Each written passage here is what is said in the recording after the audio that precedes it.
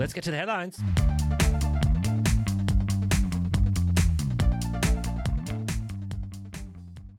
Hello and welcome back to Healthcare Strategies Headlines. This week's episode, no Christmas wedding for Cigna-Humana. Payers to docs, show your work. RPM generating ROI for provider organizations, and the race to make the portal to end all portals. That sounds so ominous. I know it does. Well, yeah. Dramatic. Yeah, I wish there were magical portals that could send us anywhere, like when it's December and dark as... To the Bahamas. Yeah, to the Bahamas, Yeah. any place warm. Mm-hmm. So you have new glasses on today, Kelsey. I do. This is a big deal. You can see clearly now? I can see clearly now. It's exciting. Yep. How'd you make the decision? Oh, man. After too long, the lady was probably really ticked at me because I was just looking at all these options and then I'd put them away and then I'd bring them back out. But it happened and I finally settled on a pair. Do you have contacts?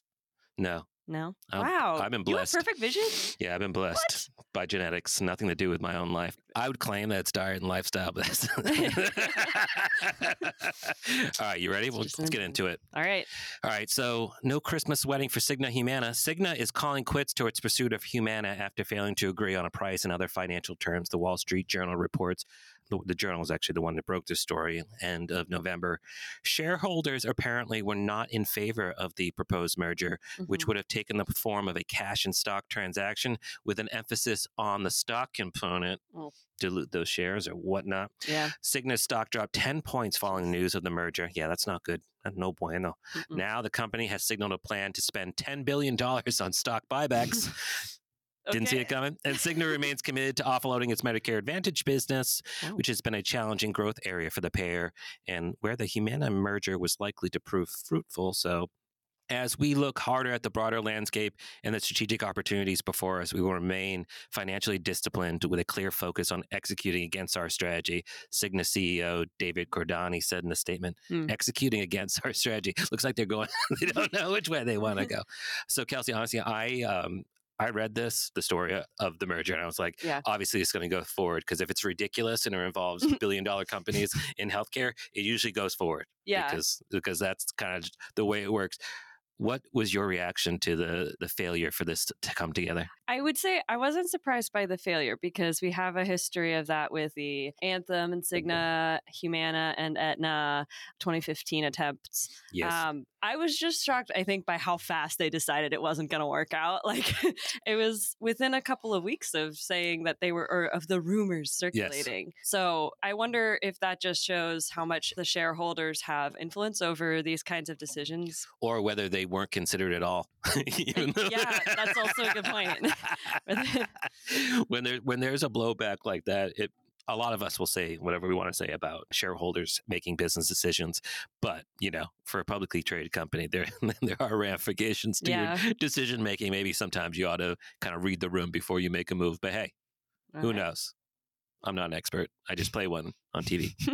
So speaking of payers to docs, show your work. External payer audits have quadrupled in 2023, according to a MD Audit annual benchmark report. And for context, for those who don't know, an external payer audit occurs when payers, whether governmental or commercial, initiate an examination of a provider's finances or processes. This is often instigated by providers offering, according to the payers, insufficient evidence for a medical necessity or overuse of a certain code. So not only were payers quicker to ask for an audit this year, but their additional documentation requests, which payers send to providers when they want more evidence to support a claim, got much longer, sometimes over 100 pages. Risk-based audits spiked by 50%, and hierarchical conditions coding audits jumped 170% due to the increased regulatory pressure on Medicare Advantage plans to account for high reimbursement. Audits for diagnosis-related group codes and classification codes, as well as pre-bill audits, saw major increases. And as a result of all this, at the end of it all, over a quarter of providers failed their audits. So there's a lot of pressure on providers right now to sort of show their work on why they are recommending certain treatments or coding a visit in a certain way. And according to the report, this is all happening in tandem with the workforce shortage. So providers have fewer people managing a bigger load of audits. Kyle, while it's only responsible for some of these increases, I do want to talk a second about the impact of higher scrutiny of Medicare Advantage plans because it did impact these numbers. Aside from the volume of external payer audits that are increasing, what have been the ripple effects of this move to really pay more attention to Medicare Advantage plans processes? I would tell you that I actually did work on something recently talking about these RAD-V audits, the risk adjustment data validation programs. And this is where they look at HECs, DRGs. And the fact of the matter is there are financial consequences now for not showing your work in the Medicare Advantage program. There's a certain grace period with a rule that went into effect where certain program years weren't going to be affected. But I believe 2018 and onward, those years for Medicare Advantage were going to be scrutinized very, very closely in these audits. And the reason being, there's a lot of money on the table. I think there's something like 9 DRGs or HECs that the federal government is looking at. You're talking about stroke, cancer, major depression. You got to show your work in order for the government not to determine that you need to repay money. Mm-hmm. Because they sample a part of your Medicare Advantage population. And if they find a certain percentage of things not being coded accurately or not having justification, they multiply that by your entire Medicare Advantage population, and then they do the math. That's called extrapolation.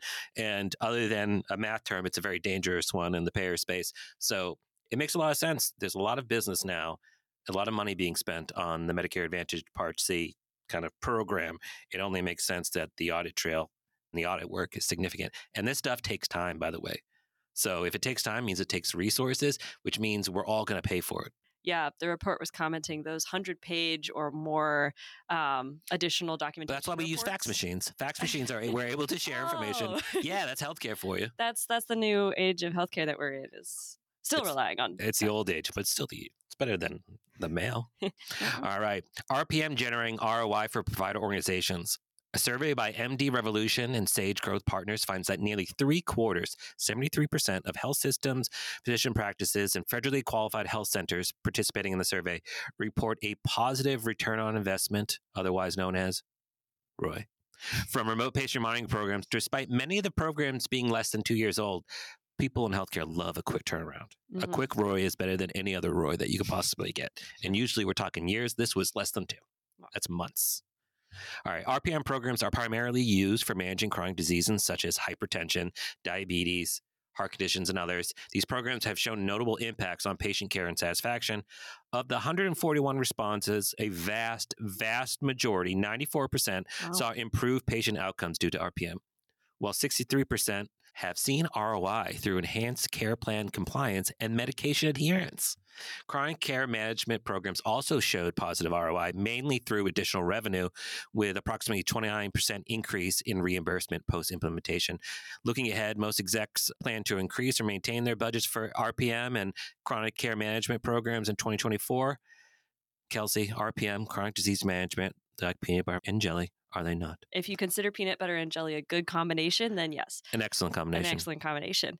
Yeah, I think it is interesting, as you highlighted, that it's only 2 years or less of information. So I am wondering what we're going to see in the long term. Hopefully, it's a continuation of this theme. And it makes sense that it would work when you're on a daily basis trying to track a disease that will follow you for the rest of your life. It's good to have something that can actually do that tracking on a daily basis for you without you having to really think about it that much. So one would imagine that it would have some really good impacts on health and we also know that billable codes and stuff like that have been created more recently for RPM. So the reimbursement's there as well. So I wonder what happens when the commercial market imitates more what the federal public market does. And that becomes much more widespread because it seems like prevention is less costly.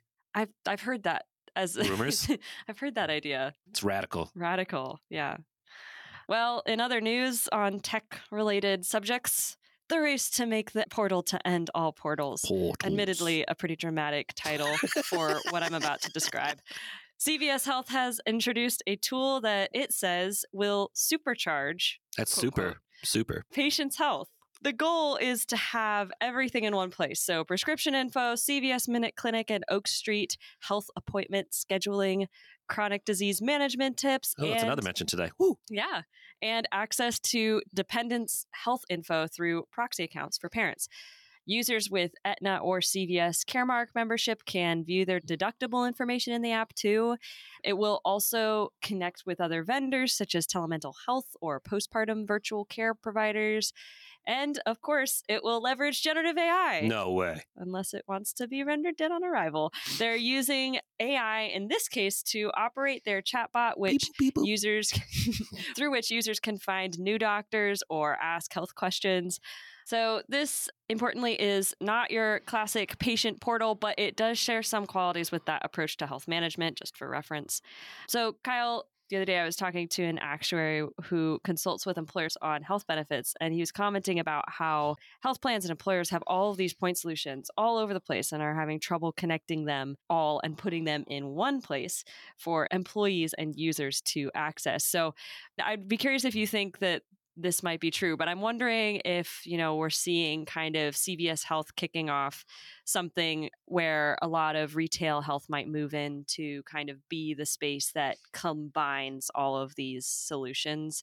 Just seems like, I don't know, a trajectory that's possible. What do you think? I think in our march to single payer, this is how it starts. It starts because remember we had the Walmart conversation. Yeah. I think we had Best Buy conversations. Uh-huh.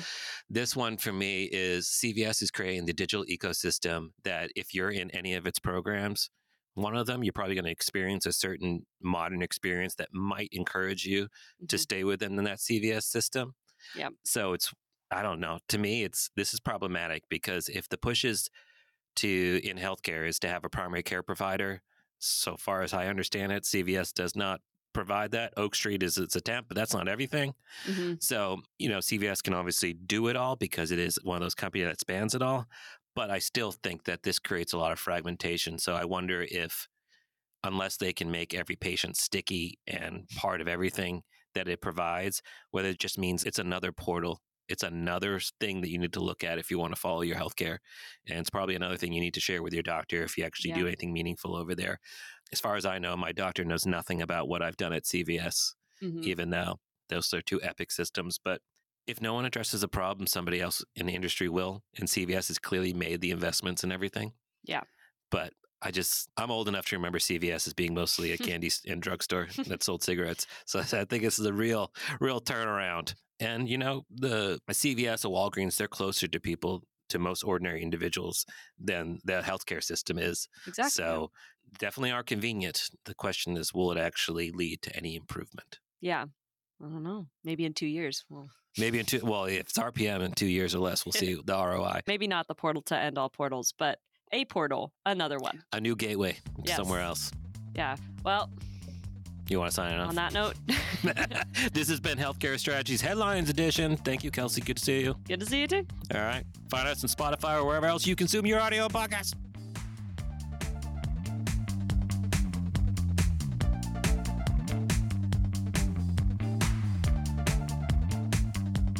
This is a Tech Target production.